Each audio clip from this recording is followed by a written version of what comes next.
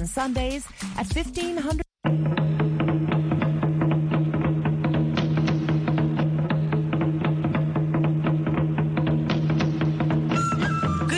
And welcome to South Sudan in Focus on the Voice of America. I'm Carol Van Dam in Washington, and here are some of the stories that are making news across South Sudan and Sudan this Tuesday, March 7th, 2023. UN human rights experts say civilians in South Sudan are still being terrorized on a wide scale. Our team has documented further gross human rights violations throughout the country, including widespread and horrific attacks against civilians and state-sponsored extrajudicial killings. And the UNMISS boss says elections can happen next year if South Sudanese leaders make it happen. I can't speak to the political will, but to the physical possibility to make the compromises which would see the arrangements necessary for free, fair and credible elections. I believe they're there. They're still there. We'll have these stories and more coming up on South Sudan in Focus. An investigation by a group of human rights experts finds that tens of thousands of civilians in South Sudan are still being terrorized and traumatized by widespread gross human rights violations fueled by pervasive impunity. The latest report by the three-member UN Commission on Human Rights in South Sudan came under review by the Human Rights Council today. Lisa Schlein reports for VOA from Geneva. In presenting the report, Commission member Andrew Clapham told the Council that words cannot fully express the horror and totality of ongoing atrocities perpetrated against the people of South Sudan. Since we last addressed this Council in March 2022, our team has documented further gross human rights violations throughout the country, including widespread and horrific attacks against civilians and state-sponsored extrajudicial killings. Sexual violence against women and girls remains systematic, and the use of children by state forces and non-state armed groups continues. The Commission documented what it said was a well-planned and devastating operation in Lear County. It said government officials there directed militias to carry out widespread killings, rape, and forced displacement against civilians considered to be loyal to the opposition. The Commission has gathered evidence of other government-inspired military operations carried out in Tonj North and Mayom counties. Clapham said the Commission found the escalation of violence in Upper Nile State particularly alarming. In Upper Nile, civilians were again targeted by multiple armed groups with competing political agendas in a quest for territorial control. Survivors recounted moving from village to village, pursued by attackers who killed and raped civilians based on their ethnic affiliation. Clapham said those responsible for atrocities must be investigated and brought to justice. Unfortunately, he noted that the government has carried out only one actual investigation, though it has announced the establishment of different special investigative committees to examine these four situations. South Sudan's Minister of Justice, Ruben Madola Role, was not impressed. He said the Commission's report was full of inaccuracies and contradictions. He said the methodology used by the Commission was profoundly flawed and contained recycled allegations from previous reports dating back to 2013. He said human rights in his country were progressing, noting the government had ratified several important human rights conventions and has fully implemented the action plan for the armed forces on addressing conflict-related sexual violence in South Sudan. He accused the Commission of undermining the sovereignty of South Sudan and called on the Council not to renew its mandate. Lisa Schlein for VOA News, Geneva. United Nations mission in South Sudan boss Nicholas Haysom says despite all of the challenges facing South Sudanese, it is still possible to hold elections at the end of next year if the country's leaders have the political will to do so. I can't speak to the political will, but to the physical possibility to make the compromises which would see the arrangements necessary for free, fair and credible elections. I believe they're there. They're still there. Obviously, it's a fast-closing window of opportunity. As time goes by, it will be more difficult to meet those conditions. The UN Special Representative in South Sudan and the UNMISS boss spoke to reporters yesterday after briefing the United Nations Security Council in New York on current conditions in South Sudan. Haysom said for elections to take place next year, as agreed to by the parties to the peace agreement, the government needs to establish the architecture of institutions that are capable of managing elections to the extent that most South Sudanese would recognize the results as looking how they voted. The South Sudan Union of Journalists is calling on the government to unconditionally release their colleagues who work for the South Sudan Broadcasting Corporation. The journalists have been under detention at the National Security Service headquarters in Juba for more than 2 months now.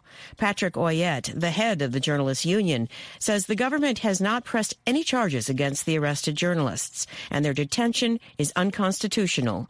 Viola Elias has the details for VOA from Juba. At first, 6 journalists working for the national broadcaster SSBC were arrested and detained by the National Security Service, or NSS, in December. Although the NSS did not explain the reason for the arrest, many believed they were arrested in connection to a leaked video of President Salva Kiir. The arrested journalists were Joval Tombe, Chibak Ruben, Victor Ladu, Joseph Oliver, Jacob Benjamin, and Mustafa Osman. In mid-January, the authorities arrested the 7th journalist, Garang John, who is assigned to work with the Ministry of Foreign Affairs. The authorities later released 2 of the journalists, but the rest are still under detention. The president of the South Sudan Union of Journalists repeated the call to free the remaining 4 journalists. Patrick Oyet says it is unconstitutional to detain journalists without a charge.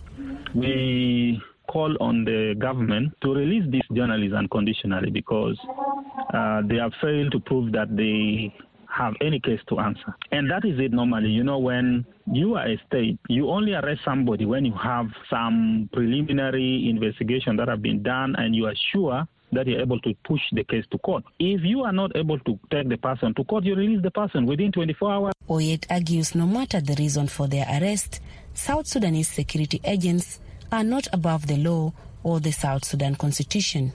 There was anything that somebody would think about, our supreme law is the Constitution. No law or no policy will go against the Constitution. So for that reason, whatever argument somebody will try to bring out just does not hold any water. And for that reason, these people should be released. Detained Mustafa Osman's wife, Sande Mustafa, tells South Sudan in Focus she and other family members have not been granted access to see her husband. Information that he is doing well. We have not visited him, but he was brought here at home 10 days after his arrest to collect his laptop. He appears he is doing well because last week he sent someone to pick up his university handouts. Amnesty International, the UN panel of experts, the UN Commission on Human Rights and other human rights groups have documented numerous cases of arbitrary detention by National Security Service agents at multiple facilities where some detainees have been subjected to torture and others illegal treatment, while others have been held without access to a lawyer or family members. For VOA News, I am Viola Elias in Juba. A local nonprofit called Defy Hate Now, which is run by some young South Sudanese men and women in Juba, say the group is working with social media companies to identify misinformation, disinformation, and hate speech posted by some South Sudanese on social media. Emmanuel Bida Thomas, who is one of the founders of the group, says they are part of Facebook's trusted partner channels and have been actively identifying and debunking misinformation posted by South Sudanese on Facebook and other social media platforms. We have a lot of misinformation cases, especially perpetrated through Facebook and WhatsApp, and these cases include information that is mostly out of context. For instance, if we have issues of conflicts that happen in some other places, then people bring images or videos of similar incidents that happen in other countries, and they'll say, hey, this is what happened in South Sudan recently and stuff like that. Like I remember last year there was a case of flooding in some parts of the country, and people brought some pictures of animals that died as a result of flooding in Kenya and posted that, oh, this is what happened in Unity State, Bentiu. We have also seen videos being circulated every now and then as a result of people claiming that, hey, these are militias maybe from this area planning to attack this particular area. And also we have cases where people set up Facebook pages in the name of government institutions, like maybe the Ministry of Finance, the Ministry of Investment, the Ministry of Education, and they say, hey, we have received these grants and we are inviting individuals and small-scale businesses to apply for funding. And also we have cases of scholarships, some pages coming up and say, hey, we are offering scholarships, and the moment you apply, and again, they will request for other personal information. They'll even request you to send them money via M-Pesa or via MTN Uganda. So these are some of the cases that we have, misinformation cases that we have come across recently. Let's talk about how you are handling this information through, platforms like Facebook. Are you in touch with Facebook to remove some of this information that is not accurate? Misinformation, disinformation are a bit tricky, because when we talk of misinformation, this is where someone has no intention to publish something that is harmful to the society. Maybe, for instance, I have posted something that is false and you do not know that it is false and you share it or you retweet it. That is misinformation. And then disinformation is where I know the information is false and I publish with an intention of causing harm or maybe damaging someone's reputation. So with Facebook, we are part of Facebook Trusted Partner Channel, where we are able to report such cases directly to Facebook. In app, we have some of our staff that have been given that access in the Facebook app, and also we can report those cases via email to Facebook, and in most cases Facebook can respond by removing those content. Just few days ago, you might have heard of an information where people said, hey, there's going to be an earthquake in Juba. Yeah, I was told a lot of people slept outside because they were told not to sleep inside the house. Exactly. So this information was there that, hey, there's a very strange animal coming out of the Nile and there's going to be an earthquake. So if you want to be safe, you shouldn't sleep inside. The information came past midnight. In the morning, we had to now write a report because with science, even scientists cannot foresee an earthquake. They can't predict. Yeah, they cannot predict. So we had to do this. We had to also reach out to Miraya and then also debunk this rumor, and at least that has subsided and people forgot about it. That is Emmanuel Bida Thomas. He's project coordinator of Defy Hate Now, and he was speaking with VOA's John Tanza in Juba. Tomorrow, in part 2 of their interview, Thomas talks about the impact of hate speech on South Sudanese.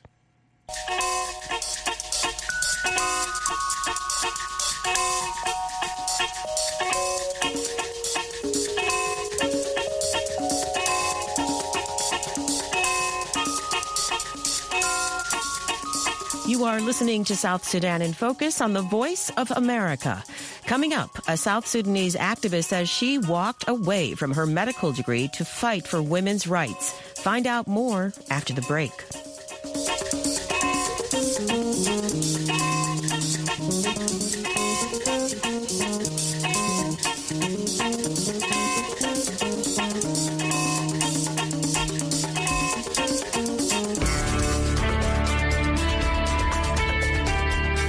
This is a message in the public interest from VOA Africa. Hello, I'm VOA health correspondent Linor Moudou. During this pandemic, the World Health Organization and Africa Centers for Disease Control say if you have a fever, a cough, or have trouble breathing, you should stay home and contact a healthcare facility. For more information, check with reliable sources such as the WHO and Africa CDC. And remember to listen to VOA for the latest health news. That was a message in the public interest from VOA Africa. You're listening to In Focus on the Voice of America. Sudanese military leaders are once again asserting their commitment to the latest time frame for implementing the Juba Peace Agreement. Mohamed Hamdan Dagalo, deputy chairman of the Sudan Sovereign Council, says he is hopeful that the new matrix will be observed by all signatories to the peace deal and will help restore peace in the country. Michael Atit has this report for VOA from Khartoum. Last month, signatories to the Juba Peace Agreement met in South Sudan and agreed to extend the period for implementing the agreement by another 2 years. Sovereign Council Deputy Chairman Mohamed Hamdan Dagalo, who commands Sudan's paramilitary group Rapid Support Forces, says the military remains committed to observing the new time frame for implementing the deal, and the door is open to hold-out groups who want to join the peace process. We assure our commitment for the implementation of the Juba Peace Agreement, and I take this opportunity to renew our sincere call to the holdout groups to join the ongoing peace process in Sudan. The Sudan People's Liberation Movement, or SPLM North faction, led by Abdulaziz Adam Al-Hilu, and the Sudan Liberation Movement, led by Abdul Wahid Muhammad Nur, refused to sign the agreement, saying the country's military leaders do not have the mandate to negotiate on behalf of the Sudanese people. Dagalo says the international community needs to support the process. We extend our hands to regional and international organizations and donors to give financial and technical support to help the remaining provision of the Juba Peace Agreement, particularly developmental projects, repatriation of IDPs and refugees, and the security arrangement. Addressing participants at the same event, Dhiu Mathok, secretary of the South Sudan team that mediated the Juba talks, praised the signatories for extending the time frame so the remaining provisions can be implemented. He also stressed the need to overcome the challenges for carrying out the peace deal. There are funding issues and the issue of division among some armed groups who are signatories to this agreement. They came to Khartoum and divided among themselves. Mothok called on Sudanese to stop all conflicts across the country and give peace a chance. The implementation of the peace agreement requires a peaceful and non-conflict environment, so it will help in the restoration of the democratic transition. We can't keep on talking about democratic transition, and yet firearms are still in the hands of the civilians. Last week, Volker Perthes, a special representative of the United Nations Secretary General and head of the United Nations Integrated Transitional Mission in Sudan, said he remains hopeful a political settlement will be reached soon to end the political stalemate and ensure that peace and stability prevail in the country. Michael Atit for VOA News, Khartoum.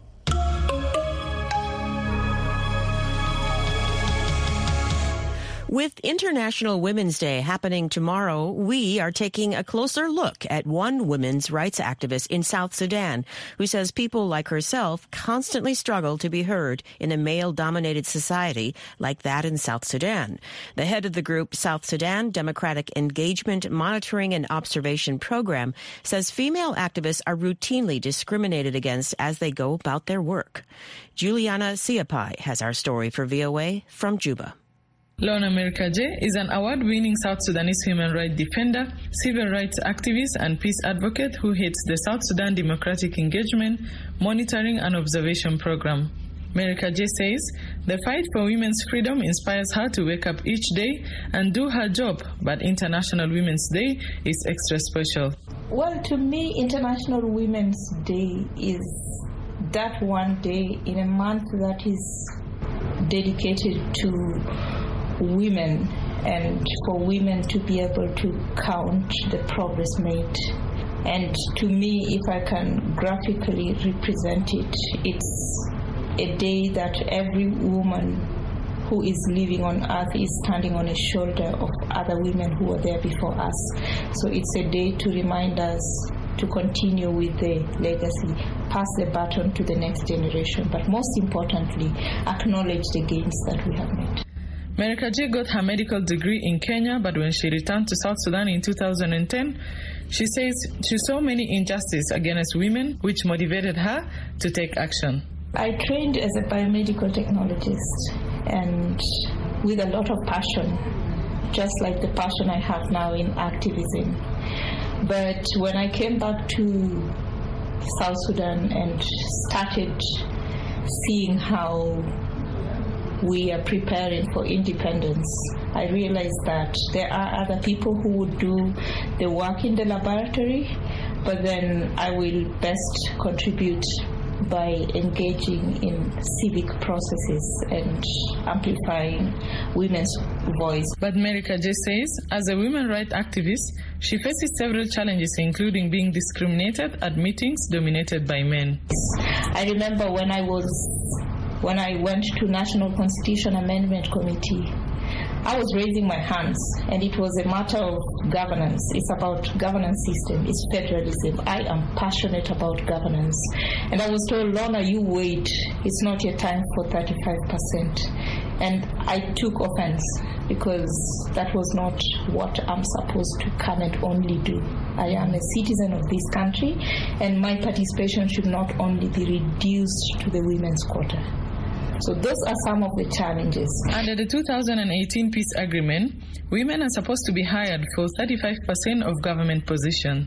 America J says women emancipation is not just about having their voices heard, but also having women represented at policy discussions.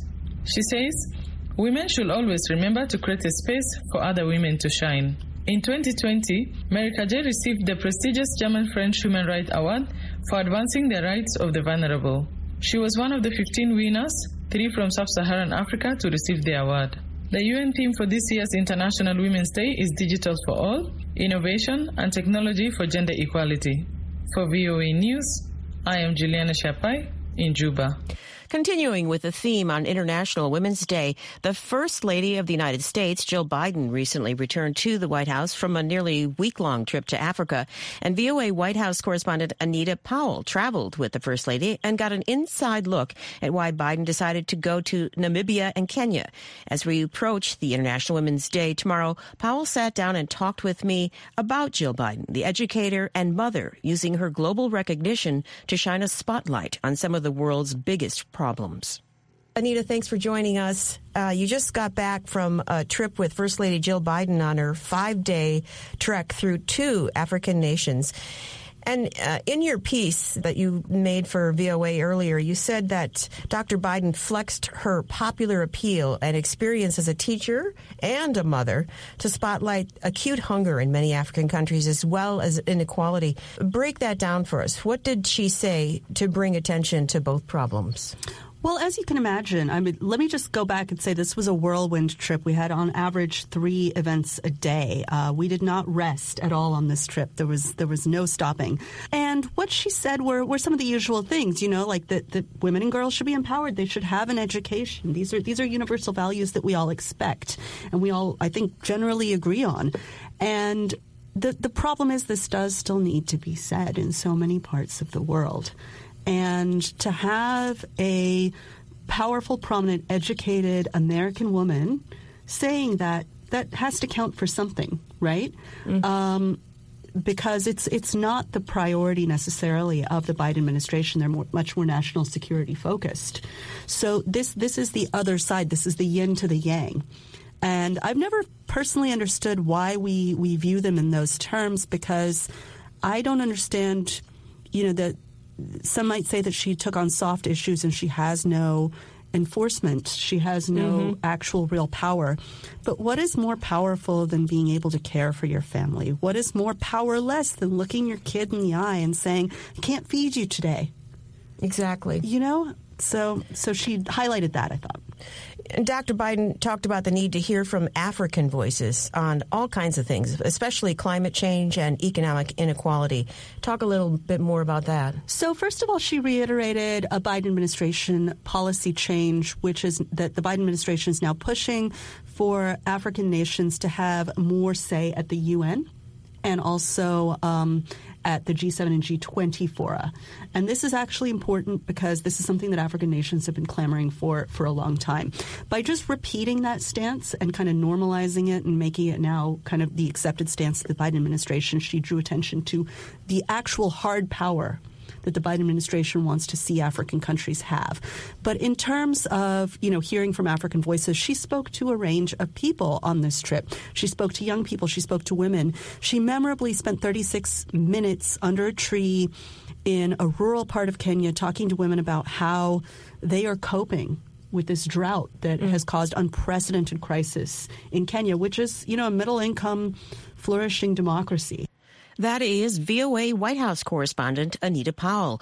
Tomorrow, Powell talks with me about her one-on-one conversation with the U.S. First Lady. What do you think? People speak out on important questions. The question today: do you know any first aid techniques? Come to think of this question, I thought I do, but seriously, I think I may not be able to do too well if there is any situation present. Maybe it's something I need to go and learn how to do. It could help somebody tomorrow.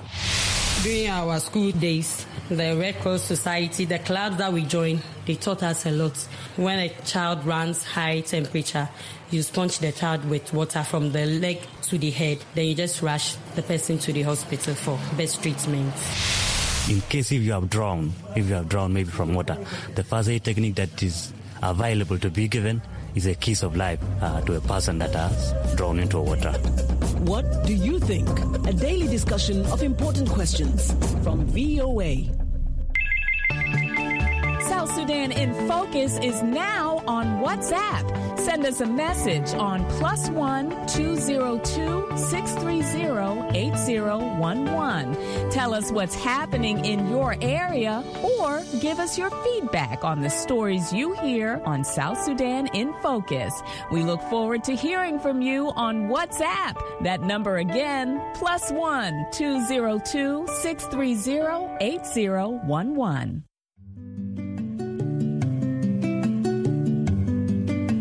And that wraps it up for us this Tuesday. Don't forget to check out voaafrica.com for all your favorite programs and news updates. If you somehow missed this broadcast, you can head on over to www.voaafrica.com/South Sudan. We now leave you with the song Kafaya by Emmanuel Kembe.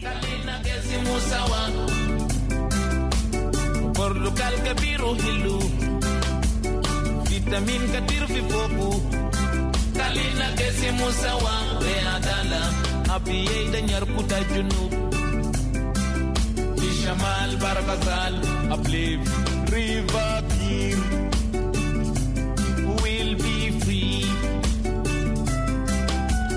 thanks to IGAD, thanks to Machakos, thanks to Nakuru, Nyanyuki, shukran jazilan leni basha, lakin nyakama visit mashakil bijib mutu katir kusara lena. Kifaya ya Bwana, kifaya ala nena shuku kamsinin. Kifaya ya Bwana, kifaya ala nena shuku. God bless our leaders, give them more wisdom to lead us to our destination, and bless everyone who had put it together to let the sun shine bright in Sudan. Gerib, sita sana gerib, gerib, sita sana gerib, gerib. We've been listening to Kafaya by Emmanuel Kembe. I'm your host, Carol Van Dam in Washington. On behalf of our engineer, Helen Cordian, and producer, Kwame Afori, thanks for joining us today.